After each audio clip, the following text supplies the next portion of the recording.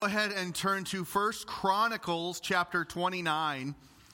And if you don't have a Bible handy, there's one in the pew next to you or around you. The words will be on the screen. And the title of the message today is Giving to Bless God. We don't typically think of giving like that we are giving in order to bless Him, because we so often think of Him blessing us, and that's why we're here. We want to be blessed by God, but in giving, we actually are giving in order to bless Him. I was talking with a friend of mine the other day, and I said, well, I'm preaching on giving, and I wanted a good illustration to point to as to why we give. And he said, well, giving is what really shows where your heart is, where your devotion, your priorities, where those things lie. I said, yeah, I'm kind of having a hard time. He said, Jeff, I have the perfect story to tell you. You got to share this, okay? He said, a few years ago when my dad died, after the funeral, we were at our house. And he said, I'm just guessing your church is mostly made up of Midwesterners, right? Yeah, we're all pretty much North Dakota, right? Or I'm from Illinois, I think, but we're all pretty much central, right?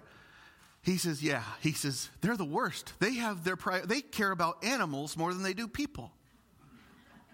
And he said, when my dad died, he goes, this proves it. He says, when my dad died, we were we went to the funeral. We had this big family dinner. Everybody was in the kitchen and everybody was talking. And my mom says,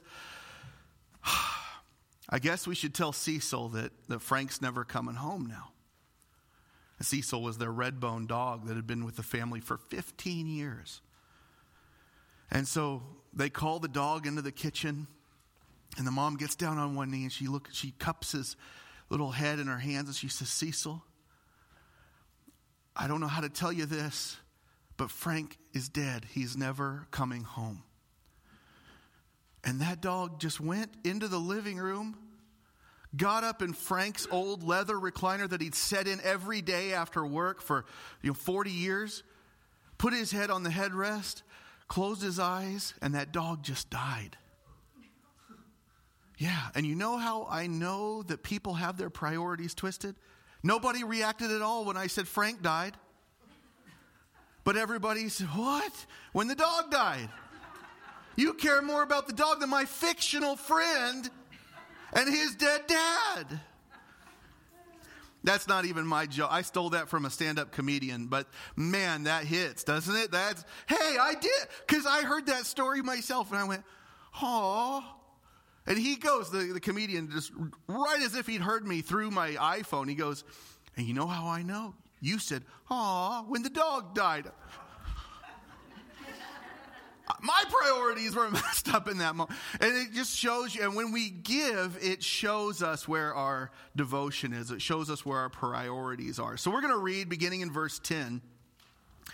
David blesses Yahweh is what typically, or David blesses the Lord is what your Bible might say about this section of Scripture. We're going to stop in verse 19. It says, so David blessed Yahweh in the sight of all the assembly, and David said, blessed are you, O Yahweh, the God of Israel, our Father, from everlasting to everlasting. Yours, O Yahweh, is the greatness and the power and the glory and the victory and the majesty. Indeed, everything that is in the heavens and the earth, yours is the kingdom, O Yahweh, and you exalt yourself as head over all. Both riches and honor come from you, and you rule over all, and in your hand is power and might, and it lies in your hand to make great and to strengthen everyone. So now, our God, we are thanking you and praising your glorious name. But who am I? And who are my people that we should be able to offer as willingly as this? For all things come from you, and from your hand we have given you. For we are sojourners before you and foreign residents like all our fathers were. Our days on the earth are like a shadow, and there is no hope. O Yahweh, our God, all this abundance that we have prepared to build you a house for your holy name, it is from your hand, and all is yours. And I know, oh my God, that you try the heart and delight in uprightness. I, in the uprightness of my heart, have willingly offered all these things So now with gladness I have seen your people who are present here make their offerings willingly to you. O Yahweh, the God of Abraham, Isaac, and Israel, our fathers, keep this forever in the intentions of the heart of your people, and prepare their heart to you, and give to my son Solomon a whole heart to keep your commandments, your testimonies, and your statutes, and to do them all, and to build the temple for which I have made preparation. I am not a big fan of preaching on giving. Many of you know this. You know that I worked for a pastor who, for a 3-month span, made it a priority to tell the church they had to give. And we found out later he was getting a big cut of the general funds, and that was a reason why he drove such a nice car and was able to continually preach on those things, apparently not with a clear conscience, I don't think, but he did. My salary, by the way, is determined by the board. It isn't affected by those things, and I appreciate that. I don't want that. We are a church that gives generously over the years, and preaching on giving seems kind of, to me, a little redundant because we are a very giving, very blessed church.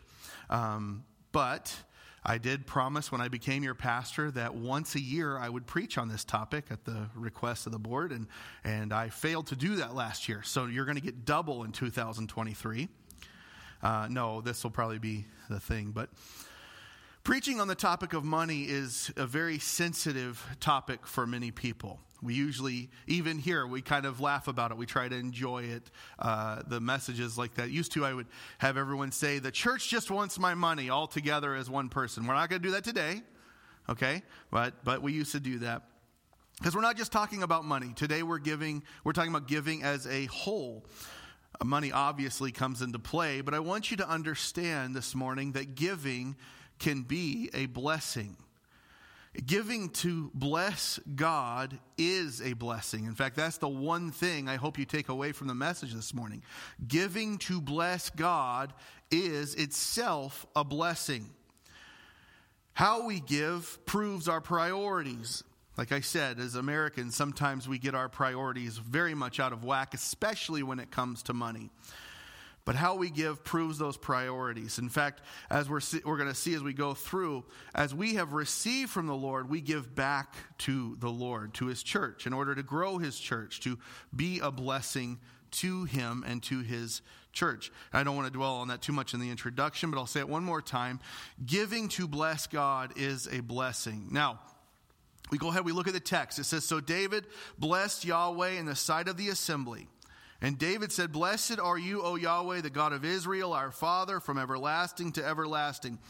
So means we need to look back at least a little bit and understand that's one of those connecting words, and we're not going through the chapter verse by verse like we do when we go through the Gospel of Mark. So we need to go back and understand what this is connecting us to, that David himself wanted to build the temple. He told the prophet Nathan, he said, I want to build a house for God. And Nathan said, that sounds great. But then the Lord spoke to him and said, wait a second. David is a warrior. He's shed too much blood. I can't let him do that. He needs to let his son Solomon do it. So God said, Solomon will build the temple. But because of David's heart for God, God's going to align himself with David's kingdom. And we're going to see that play out. David's kingdom will, in essence, become God's kingdom. And we see that unfold here in our text. We see that unfold throughout Scripture as the kingdom reaches its final king in Christ Jesus himself. But before his death, David is gathering all of Israel together, and he's going to pray over these materials, the beginning of the work. He's kind of setting the table, as it were, for Solomon to just come in, pick up the task, and run with it. So David blessed Yahweh. It means David praised the Lord. David praised him. And David does this in front of the entire assembly because he has the whole nation gathered in front of him, and he is modeling for them what giving and what worship is to look like. David is the model worship leader. He's also the model king of Israel. When we give, we don't give to bless the pastor or the church. We are giving to bless God. And David models that for us in this text. David shows us what that looks like.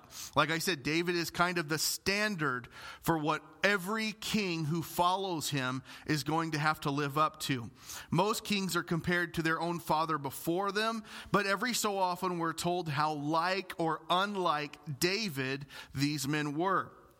When Amaziah becomes king over Judah, for example, in 2 Kings 14, it says, he did what was right in the sight of Yahweh, yet not like his father David. He did according to all Joash, his father, had done. Now, it wasn't one of those 1990s sitcoms where Amaziah had two dads. Okay, clearly he's talking about his ancestor David and his immediate father. In other words, what it's telling us in that passage is Amaziah did okay, but he didn't do excellent like David, his ancestor, had done. Now, when we fast forward to Hezekiah, 2 Chronicles 29, it says, Hezekiah became king when he was 25. He reigned for 29 years in Jerusalem. His mother's name was Abijah, the daughter of Zechariah. He did what was right in the sight of Yahweh according to all that David, his father, had done. Hezekiah is very rare. He lives up to the expectations. He meets the standards of David. In fact, Hezekiah is going to have his own sin. He's going to have his own issues. But as a leader and as a king and as a man of prayer and a man of worship, Hezekiah will measure up to David. David is their model. David models worship and he models giving in this text. In the sight of all the assembly, David said, blessed are you, O Yahweh, the God of Israel, our Father. Now, if you notice, David does not use the given or birth name for Jacob. He uses the covenant name, Israel. This is a reminder to the people that God has established a covenant or a contract with Israel, with this nation. He is the God of our father, or the God of our fathers, the patriarchs, Abraham, Isaac, and Jacob. Now, this really doesn't begin to set in Scripture until around Exodus chapter 3, when God appears to Moses, and he says, I'm the God of your father, the God of Abraham, the God of Isaac, the God of Jacob. And Moses understands this is the God. This is the supreme being talking to me, and he hides his face. He knows this is a powerful being speaking to him. God made a covenant with Abraham in chapter 12, but he made a very specific promise to Israel, to Jacob. In Genesis 28, he had a dream, and a ladder stood on the earth with its top touching heaven. And behold, the angels of God were ascending and descending on it. And Yahweh stood above it and said, I am Yahweh, the God of your father Abraham and the God of Isaac.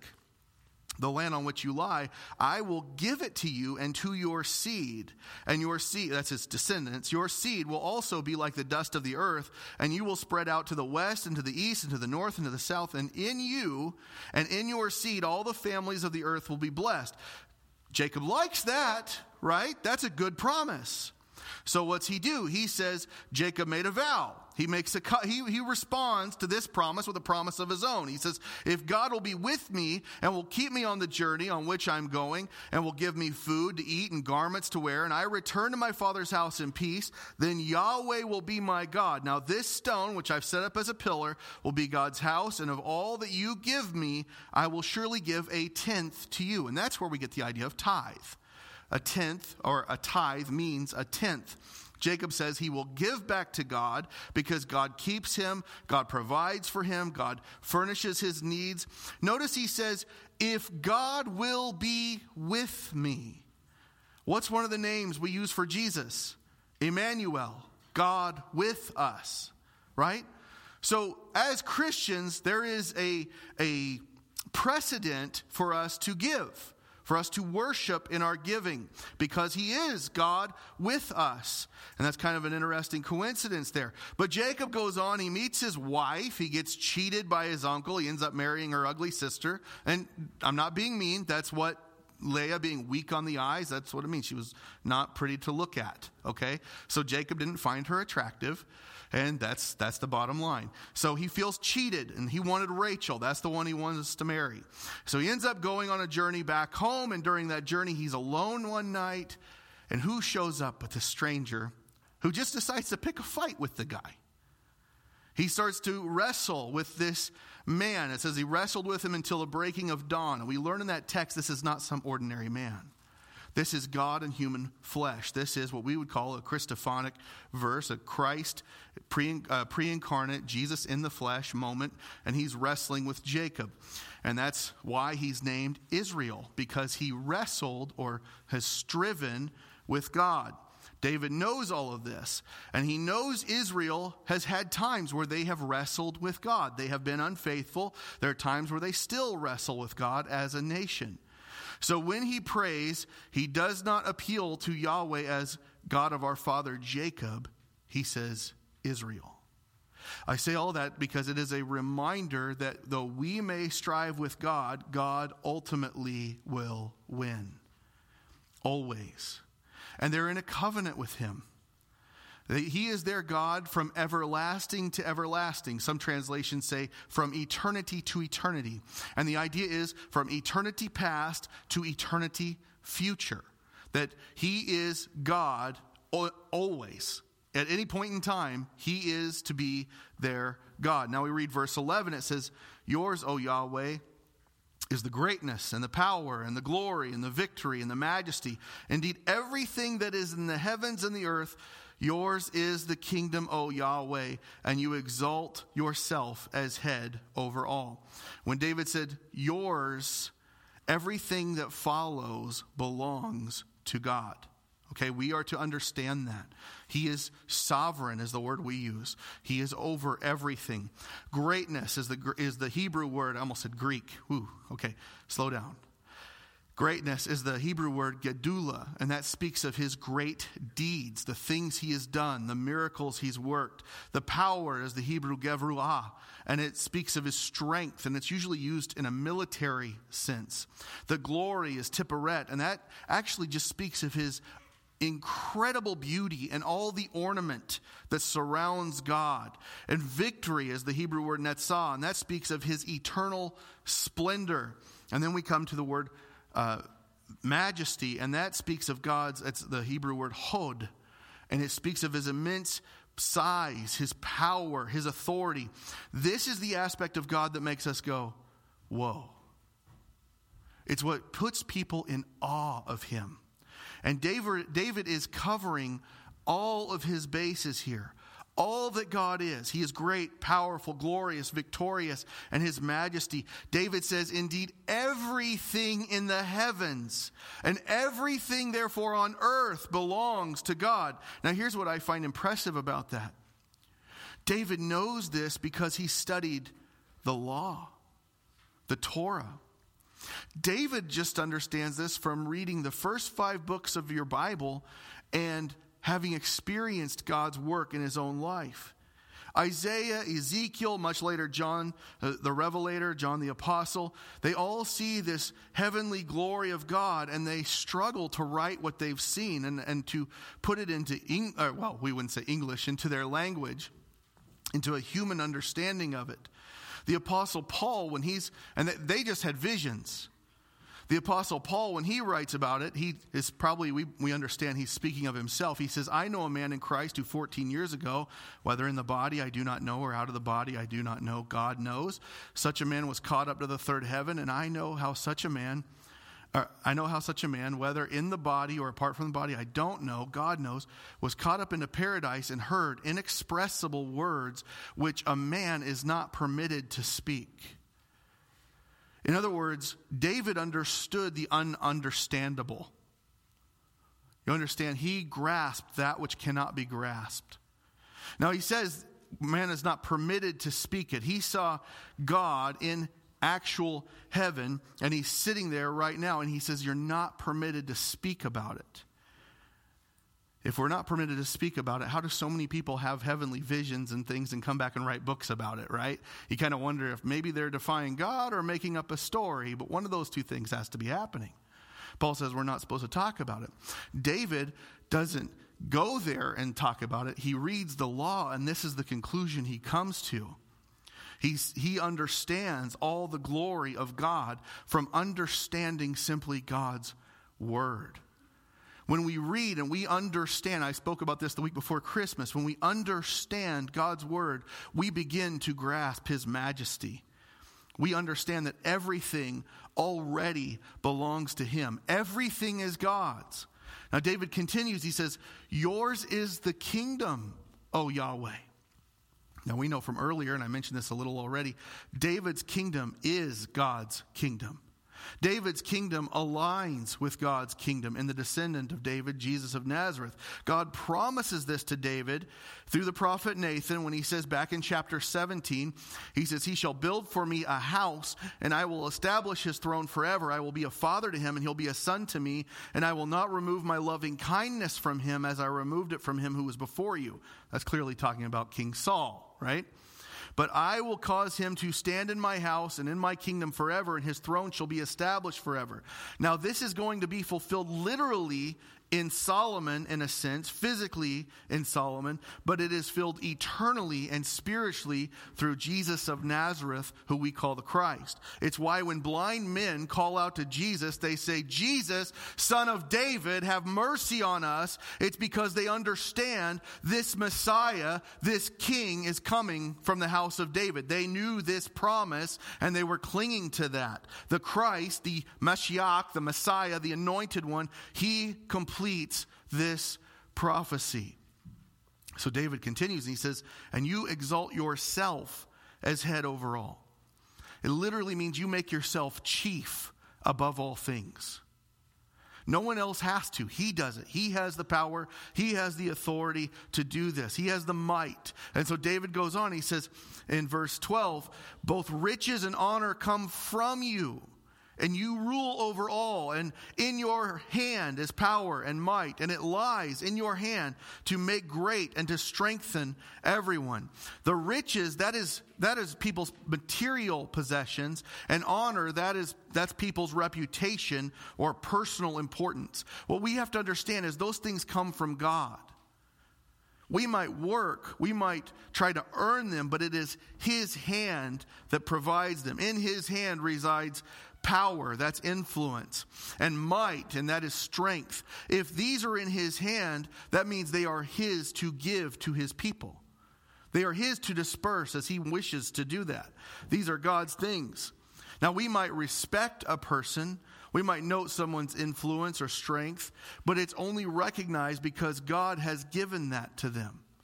God has allowed them to have that. All riches and all honor come from him. Again, we might work for it, but he's the one who distributes. It's in his hand to make someone great, which means to grow them in their significance. It's in his hand to strengthen someone. That actually means in the Hebrew there to give them courage to prevail, to overcome. The point is, God is great and God has no need. Everything a person might have, they have because God has allowed them to have it. He graciously gives. Our giving, when we give in the offering plate or however we decide to give back to God, it does not add to his wealth. It does not add to his majesty or any of that. Our giving, like David did, is done in order to bless him. When we give with the purpose of blessing him, it is to worship. It's an act of worship, an act of praise. It's not just done out of obedience or some sense of legalism or a tax write-off or anything like that. It is done to honor the one who so abundantly has given to us. This is all taking place, by the way, at the end of David's life. And he knows that the Messiah is going to come. David has an understanding of what ultimately God will give the nation of Israel and to the world because he knows the law. He knows Abraham's seed is going to bless all the nations, all the families of the earth. That's what Genesis 12 promises him. And David's been promised this by God too, that through his line, this everlasting king, this eternal king is coming. And I think David had a really, really good idea of what was going to entail with that person because he wrote Psalm 22. And Psalm 22, if you've ever read it, if you've ever studied it, this is a little bit of it. He says in the very first verse, my God, why have you forsaken me? Oh, we know where that comes from. We know where that is going to happen in the New Testament. David understood the crucifixion. I believe that he somehow prophetically, Peter calls him a prophet in Acts chapter 2. He knew what was coming. He says in verses 7 and 8, all who see me mock me. They smack their lip. They wag their head. Commit yourself to the Lord. Let him rescue him. Let him deliver him because he delights in him. That is literally what the Pharisees say about Jesus. When he's hanging on the cross, this is how they mock him. Verse 16, for dogs have surrounded me. That's usually a word in Hebrew that's usually used as a word for Gentiles. We would understand Romans have encircled me. They've surrounded me. A band of evildoers have encompassed me. They pierced my hands and my feet. He writes in verse 18, they divide my garments among them, and for my clothing they cast lots. Well, David is saying, I know what God's going to give. I know what it's going to cost him to bless us for all eternity. I think David knows this. And for that, he worships. And he gives. He gives freely because he gives to bless God who has blessed him. We read on in verse 13, it says, so now, our God, we are thanking you and praising your glorious name. We might read that and simply sum it up in these words. So now we worship. Now we honor him. Now we glorify him. We give thanks. The Hebrew word is yada. It means we confess our appreciations. We say now we give thanks to him. We praise your glorious name. Praise is the Hebrew mehalim, and it means we exclaim a hallelujah. We boast in God's name. His name indicates his will, his authority, his standing, his reputation. All of those things we can boast in. We can worship him. We can praise him. When we pray in Jesus' name, it's not some magic incantation to get what we want. We are saying in our prayer that we submit to your will, to your authority, to your reputation. That is what matters most. When Jesus said, whatever you ask in my name, this I will do, so that the Father may be glorified in the Son. If you ask me anything in my name, I will do it. This is what he's talking about. He's not saying, just say my name and poof, those are the magic words. You get a new Ferrari or whatever happens. That's ridiculous. That's the exact opposite of what Jesus teaches. When we are in his will, when we are praying his will, living his will, when we pray in alignment with his will, he answers. The apostles knew this. That's how come when they're walking by the temple, they see a lame man. What do they say? Silver and gold have I none, but in the name of Jesus Christ the Nazarene walk. You see, so many people want the miracles of the apostles, but they don't want to submit their lives to the authority of Christ like the apostles did. Or they don't want to submit their life, they don't want to submit to the authority Christ has placed in their lives now. David understood. We worship God and we praise him because David had studied the law. David knew God's will. He was able to thank him and praise him according to his glorious name and all that entailed. And when David has this realization or revelation right here in this prayer in verse 14, he says, but who am I and who are my people that we should be able to offer as willingly as this? For all things come from you, and from your hand we have given you. He says, who am I and who are my people?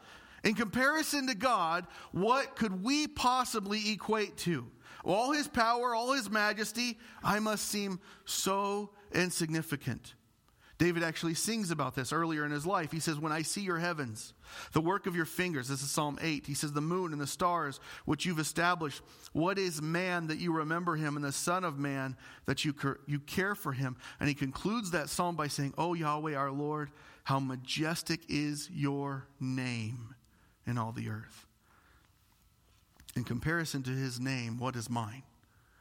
In comparison to his will, what is my will? What is my authority? David, the king of Israel, the greatest king, the standard king, right? He is saying, who am I? What do I really have to contribute here? Who am I in comparison to such a being? And who are my people? Well, he already answered that back in verse 10. They are his. They are God's. They belong to him. He's the God of their father Israel. It's only because of him and his greatness and his love for Israel that they have any significance at all, because he has blessed them. And because he has blessed them, they will now bless him. That we should be able to offer as willingly as this, he says. In other words, who are we that we should have the ability to give as we're about to give? Who am I as the king? Who am I to be able to organize such an offering, such a giving to the greatest God? David recognizes all things come from you, and from your hand we have given you. That's how. Because he supplied it. Because he's blessed us. Because he's given us. If you go back up your page of your Bible just a little ways, back to verses 3 and 5, you'll see exactly what they were giving. And I'm not going to read all of the text, but it's a lot. This is the gist of David's offering. 3,000 talents of gold. Now, I'm not a math whiz, so I actually use some commentaries and some tables to figure this out. 3,000 talents of gold would equal 112.5 tons of gold. That's a lot. I don't know how much that's worth in money, because like I said, not a math whiz. Okay? Wes might know. 7,000 talents of silver, that's 262.5 tons of silver. That's a lot of wealth. And that's just what the king is offering. The people of Israel, it says, gives more. On top of the gold, the silver, the precious stones. Again, just knowing that 3,000 talents is over 110 tons, they give 5,000 talents of gold. That's 187.5 tons of gold. And they actually give more, because it says they give a Persian gold coin called the derrick. There's 10,000 talents of silver. That's 375 tons. 18,000 talents of bronze, 675 tons. 100,000 talents of iron, that's 3,750 tons. They are moving some metal, right? That's got to be worth at least a lot of money. I'm running out of adjectives. There was a lot there. What could that be worth today? I don't know. But David recognized that even in spite of all that wealth, all that gold, all the silver, all the iron, all the bronze, all those things, in spite of it all, it is minuscule compared to the riches of God. It's all his anyway. Even the stuff they were giving technically belonged to God. It's like the old joke where the scientists say, God, we really don't need you anymore. We can clone people. We can make our own people now. And God says, okay, let's have a contest. I'll make a man out of dirt. You make a man out of dirt. Scientist says that's fine, because we've discovered that every element in the human body is actually found in the dirt. So we'll do it. And God says, okay, let's go. And the scientist bends down. He grabs a big pile of dirt. And God says, whoa, get your own dirt. I made that, right? It's all God's. It all belongs to him. Verse 15, it goes on, and David says, for we are sojourners before you and foreign residents, like all our fathers were. Our days on the earth are like a shadow, and there is no hope. We are sojourners before you. Now, at its core, for hundreds of years, the people of Israel, the nation of Israel, were sojourners. Whether Abraham was wandering through the land of Canaan, Jacob going back and forth between Laban and his father, whether it's Israel's time in the Egypt and their time wandering in the desert, whether it's the time of the judges where they are still trying to establish the promised land. After the time of David, the people will slowly digress into idol worship and come back to Yahweh and back and forth. They travel. They fall away. They make things right. They repent. They fall away. Rinse, repeat for hundreds of years. And this mentality follows even into the New Testament way the church sees themselves. That they see themselves as sojourners, that we are not living for, this is not our home. This is not our eternal residence. His presence in heaven and eternity is. Peter says as much in 1 Peter 1, the very first verse. He says, Peter, an apostle of Jesus Christ, to those who reside as exiles. He's not writing necessarily to actual exiles. He's writing to the church.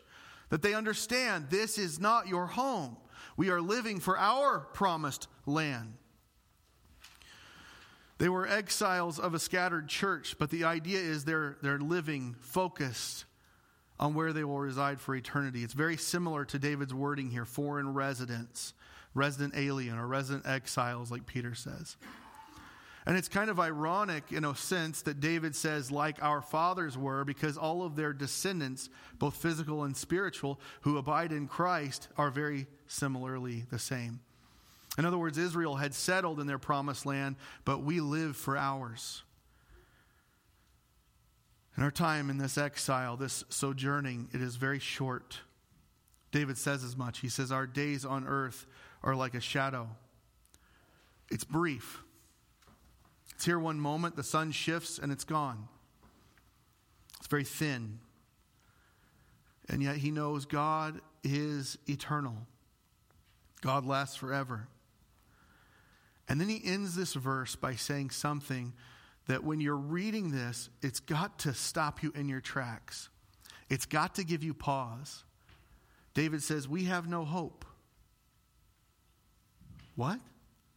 Do you know how much money is just sitting there, David? You know, God better give you hope, right? If we're buying something, there's no hope. Hold on a second. David says, no, there is no hope. This idea, the word hope there is the Hebrew word mikvah. And it has to do with hopeful security. You understand, David, in all his riches, in all his glory, earthly glory, he did not have what you and I have. He did not have the fullness of the hope that rests in Christ. David was looking forward to that day, as were all the patriarchs. Jesus makes this very clear. He says, your father Abraham rejoiced to see my day, and he saw it and was glad. And we have to conclude, if David, who was given the covenant in Genesis 12:12, saw it in faith, the covenant made to him from God, David, through the covenant God made with him, would also see it. Especially since now it's more narrow. It's not just Abraham's descendants. It's now a specific tribe and a specific line of that tribe where this descendant of Abraham who's going to bless the whole world where he's coming from. They saw it in faith, but they didn't have it. The book of Hebrews clarifies this. After having mentioned David, Samuel, all the saints, who they don't go into a lot of detail about in Hebrews 11, the writer simply says, all these, having gained approval through their faith, did not receive what was promised because God provided something better for us so that apart from us, they would not be made perfect. That something better is Jesus. The secure hope David did not have, we can have in him and in his cross. That Christ died to save us. Christ died to save sinners, to redeem us to himself. What greater blessing is there? What greater blessing exists than the cross itself, than what it represents? When the early church begins, you notice only in the last 100 years or so, people started arguing about tithe.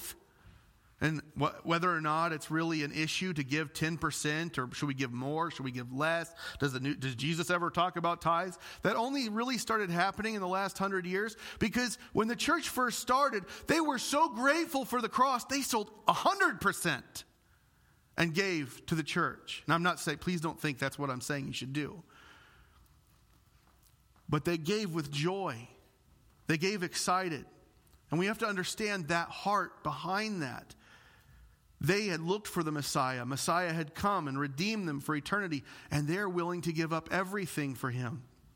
That's what Christ asked of us. Not that we do give up everything, but that our things not own us, and we have a willingness to let go of the things of the world because he is our treasure. He is where our heart resides. I mentioned that last week. David goes on. He says in verse 16, he says, "O Yahweh, our God, all this abundance that we have prepared to build you a house for your holy name, it is from your hand, and all is yours." He's just reiterating here. We can only bless God because God has blessed us. We have to remember all this wealth, all this offering, it was given to build the house of God.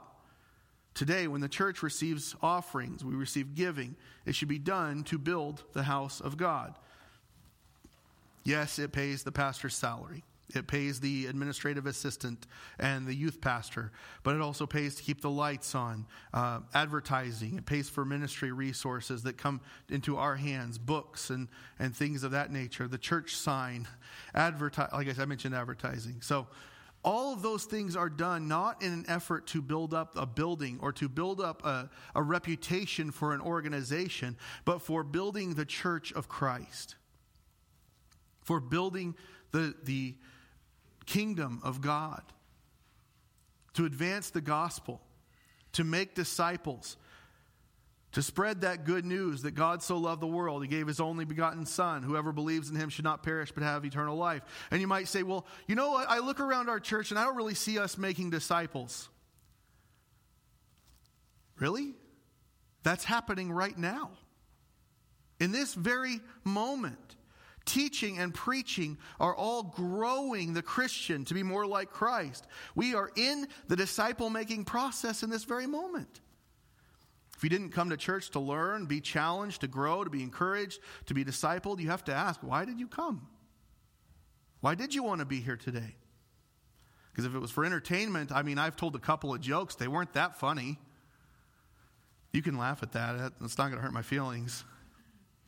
I maintain we have one of the best, if not the best, worship team in the southeast section of the Assemblies of God. I believe that. But if you wanted entertainment, there's concerts in Fargo every Friday with more laser lights, sound shows, and fog machines and things like that. Maddie could hook you up with a band or something if that's what you want, right? We come to church to be discipled, to grow spiritually, to grow the church, to encourage one another, to build up one another. Not just to grow an organization by numbers, though that sometimes happens, praise God. But we give because God has blessed us, God has given to us, and we want to see others experience that. Amen? Being able to give back to Him is a blessing when we give with the right attitude. We see that begins to be the message in verse 17. "And I know, O my God, that you try the heart and delight in uprightness. I, in the uprightness of my heart, have willingly offered all these things. So now, with gladness, I've seen your people who are present here make their offerings willingly to you." Willingly. They're not compelled to. They're not held at gunpoint or anything like that. Willingly. Why does that matter? Because God tries the heart. This is something we see all throughout Scripture. We see it very obviously in some of the Psalms, like Psalm 7:9. Let the evil of the wicked come to an end, but establish the righteous, for the righteous God tests the hearts and minds. We see it in the New Testament era, 1 Thessalonians 2. Our exhortation does not come from error or impurity or by way of deceit, but just as we've been approved by God to be entrusted with the gospel, so we speak not as pleasing men, but God who examines our hearts. We know Jesus on many occasions knew the hearts and minds of His opponents, those people who were the Pharisees, the Sadducees, those who were naysaying and putting Him down and so on. But what we can understand from this text today is that giving in itself, like I mentioned at the very beginning of the message, it is a test of the heart. It's a test of our devotion to the Lord. If the kids are taking notes, that's one of their answers. Do we love Him or do we love our money? This very question was presented to the disciples. Who do you serve? No one can serve two masters, for either he will hate the one or love the other. He'll be devoted to one and despise the other. You cannot serve God and wealth.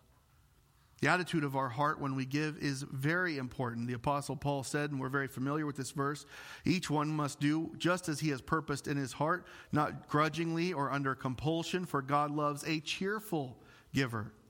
And I referenced last week, Jesus is discussing where our treasure lies. He says, don't store up treasures for yourself in heaven. I mentioned this briefly a moment ago. Store up for yourselves treasures in heaven where neither rust nor moth destroys, where thieves don't break in or steal. In the same chapter, a little earlier, Jesus also says, when you give, not if, but when.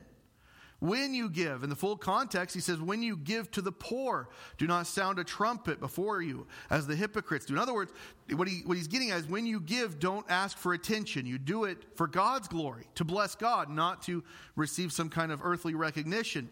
And this passage indicates two things. It's not if we give, it's when. And when we give, the recipient is the poor.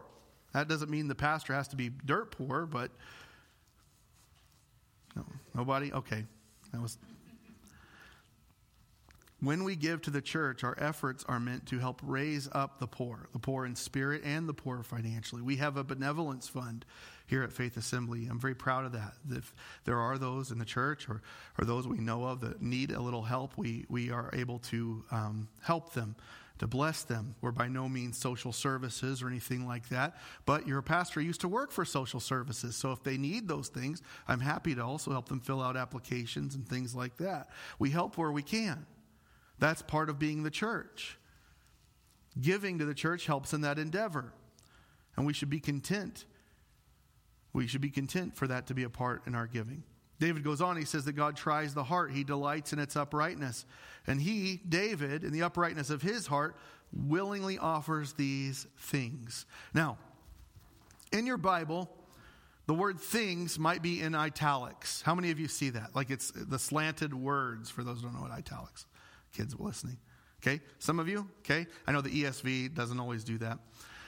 When something is in italics in your Bible, it doesn't mean you read it like this or something like that. People have done that. That's not why it's there, okay? Typically, the reason the translators or the people who put our Bibles in English do that is because in the original Hebrew, the original Greek, that word it's not there. It's a part of the tense of the previous word. The word that's all normal, right? And so what David is saying, these things, he's likely pointing to these. He says these, talking about the gifts. And we understand as readers, these things he's likely pointing at. At the end of the day, David understood these were just things. These were just materials. Sorry. They were things that were precious metals, sure, but they were only precious because people had ascribed value to them. They only mattered because people wanted them to matter. These things had value, but their true value was subjective.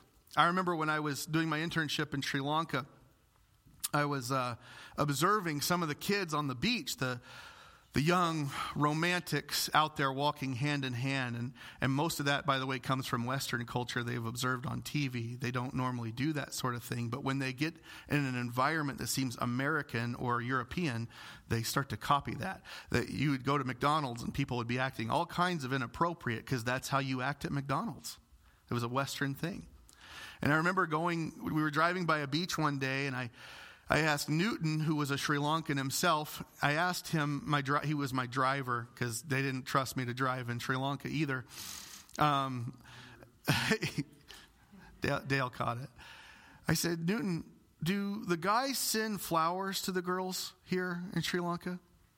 Because I had a girlfriend back home, this beautiful girl. You guys have met her, it's my wife, but brownie points. I wanted to send her flowers. Because that's what she liked to get flowers. Made my girlfriend at the time, my wife, made her feel very special. And I tell this to Newton, and Newton goes, no. Why would we send flowers? We grow flowers. They look nice. I said, yeah, but it's kind of a romantic gesture. He said, Brother Jeff, we send food. You can't eat roses. I said, well, you can. Yeah. And then I would tease him a little about the food that they ate compared to what I ate. It's all about the value we ascribe to it. Juliet says in Shakespeare, a rose by any other name would smell just as sweet, but who would care? Right? It's just a rose. It's just another flower. These things, their value, what I'm saying is they're subjective. a dollar's just a piece of paper with numbers on it at the end of the day. Why does it really matter? It matters because of what it represents, the hard work, the dedication, the value that we have placed upon it. The same goes for these things, these metals that were being presented to the temple. They were just things. And so with gladness, the people were willing to give these things as an offering to God because he mattered more to them. They understood this. Verse 18, O Yahweh, the God of Abraham, Isaac, and Israel, our fathers, keep this forever in the intentions of the heart of your people and prepare their heart to you. David's prayer was basically that the Lord would keep these things, this temple forever, and it would be a representation of the people's worship and their intentions in worship as long as that building would stand. That as long as the temple that they would build with these materials was there, the people's heart for God would be one of good intention, one of willingness to give to him, one of righteousness, one of gladness before the Lord. He says, prepare their heart to you so that their heart is focused on him, so that their heart is centered and he is their top priority always. We know they don't do this, right? The temple itself becomes a place of idolatry. In the time of Ezekiel, the prophet has a vision. He goes into the temple, and what's he see? He sees every creeping thing, beast, detestable things. Idols of the house of Israel are carved into the walls around them. He sees elders burning incense to idols and so much more. What some translations call abominations. The temple ends up being destroyed. Israel ends up being taken into exile because they chose to mix up their priorities. The priority wasn't God. It wasn't Yahweh. It began to be foreign gods. Whoever's blessed me lately. And we might say, well, where did they fall away? Where did it all start? We have no further to look than our last verse this morning, verse 19. And give to my son Solomon a whole heart to keep your commandments, your testimonies, and your statutes, and to do them all, and to build the temple for which I have made preparation. Now Solomon will build the temple, but he will not keep the statutes. He will not keep the testimonies. He will not keep the commandments. He does it first. He's a great king. He's a very prosperous king. In fact, during Solomon's time, silver becomes as common as rocks. He's very wealthy. But Solomon will do everything the king of Israel was told not to do. In Deuteronomy 17, it says, the king shall not multiply horses for himself. What's Solomon do? One of the first things he does, he gathered chariots and horsemen. You can't have horsemen without having horses, by the way, for anybody trying to read a loophole into that. He had 1,400 chariots, 12,000 horsemen. He stationed them in the chariot cities. Read on in 2 Chronicles 9:25. Solomon had 4,000 stalls for horses and chariots and 12,000 horsemen. So he had horses. He wasn't supposed to, but he gets a lot of them. Deuteronomy 17 says, the king shall not multiply wives for himself. And what does he do? He's famous for it. Everybody knows this about Solomon. Now King Solomon loved many foreign women, along with the daughter of Pharaoh, Moabite, Ammonite, Edomite, Sidonian, and Hittite women, and the nations concerning which Yahweh had said to the sons of Israel, you shall not go along with them, nor shall they go along with you, for they shall surely turn your heart away after their gods. Solomon clung to these in love, and he had 700 wives, princesses, 300 concubines, and his wives turned his heart away. Now, I'm the pastor, so I will take this. Okay, men, you're welcome. How many of you know one woman can be a lot of trouble, right? That's a joke. Ladies, please, it's a joke. Don't hit your husband. Send me the emails. They'll go directly to spam. He's the wisest man who ever lived, this Solomon, right? Again, that was a joke. Just kidding. Sorry. But Solomon's considered the wisest man who ever lived. And you see how easily he falls, how easily he is seduced. So David prays for him. David actually prayed before this chapter. He charged Solomon. Before he charged anyone else, he said to Solomon, he strictly tells him, as for you, my son, Solomon, know the God of your father and serve him with a whole heart. and a delighted soul, for Yahweh searches all hearts and understands every intent of the thoughts. If you seek him, he will be found, but if you forsake him, he will reject you forever. And sadly, at some point, Solomon did not seek Yahweh, and Yahweh, the Lord, punished Israel. In all of our lives, at some point, the things that don't matter, the things of this world, the pleasures of this life begin to take hold. And we no longer have things. Things begin to have us. So in our heart, God says, give. And give with the right attitude. Give with cheer. Give with gladness. Give to bless him, because that is the blessing. We keep our priorities in line. We keep our devotion to him evident, if nowhere else in our own life.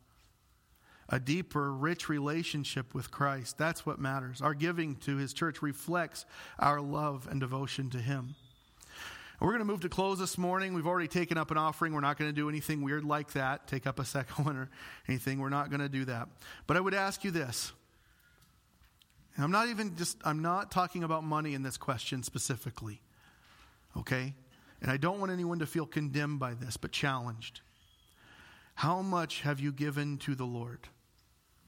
How much of your life, many times we say, Lord, take all of me. But in our hearts and in our minds, if we're honest, we'd say, but not that. We'd say, here am I, Lord, send me, but not over there. How many times do we give with a good attitude? How many times do we come to church with a good attitude, with the right attitude, with willingness and thankfulness? The Apostle Paul said, whatever you do in word or deed, do all in the name of the Lord Jesus, giving thanks to God the Father through him. When we give, when we worship, when we praise, when we listen to the message, do we do it with the right heart? Do we do it with the right attitude? When the offering comes around, do we give as an act of penance or protection or legalism or something else? Or do we do it because we have received the greatest blessing a person could receive, the very love of God that laid down his life for our sins? Giving itself, if we are completely truthful, giving itself can quickly become an idol. I have a family member who gave enough money to have their name enshrined on a pew. Never went back to that church, but every time when there was a family gathering or something there, they would walk down the aisle of the church, empty sanctuary, just to see their name. There it is. That was the focus. Not giving to bless God because they'd been blessed, but giving to just say, hey, look, I gave. It became an idol. It shows where our heart is with him. It shows our thankfulness for him. It shows our submission to him. And it demonstrates, above all, that we belong to him. I'm going to ask the worship team. Wow. I'm going to ask the worship team to come back up. This morning, I would ask you to stand as we sing. We're going to close in one more song, and we'll do a prayer of dismissal. But this morning, I would ask you to ask the Holy Spirit, search my heart. What have I not given? And I'm not asking, again, I'm not referring to financials. What in my life does not belong to God? What is not under his authority? What is not yielded to him? Where is my heart? Where are my priorities? And where is my devotion this morning? Ask the Holy Spirit to search your heart as we worship, as we close.